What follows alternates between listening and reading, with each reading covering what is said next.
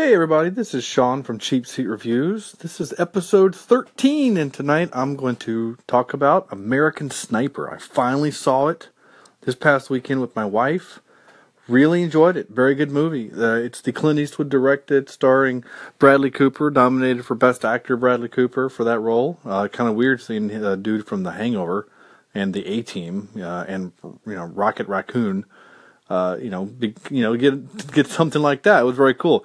Of course, he does have good acting chops, as we saw from Silver Linings Playbook. But this was a really good movie. It's a movie about Chris Kyle, I think is his name, American Sniper.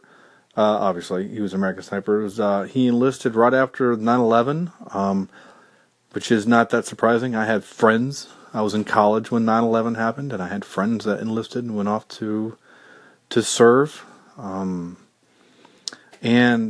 It's a very compelling movie. It's kind of a hard movie because it deals with, difficult subjects that a lot of movies deal with these days. These guys, they go over there and they get so involved and they just kind of get lost, and then it's hard for them to come back. The Hurt Locker dealt with that a lot.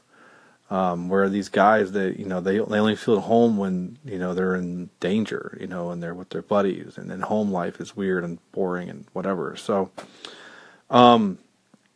it was a very good movie. Again, admittedly, I had to watch it on like TNT or something, so I didn't get the full version. So I know you're probably thinking, "Oh, we gotta go watch the full version," and I will soon.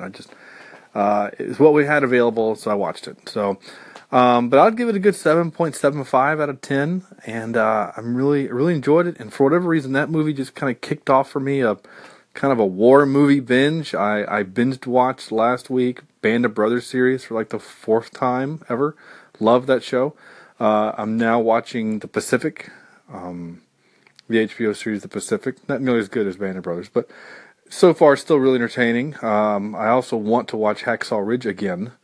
Really enjoyed it the first time. I want to watch it again the second time. Maybe I can pick up on some more stuff. So anyway, I really enjoyed the movie. 7.75. I'd give it a 10. Good solid movie. But again, kind of hard to watch at some times. But that's the way these kind of realistic war movies are.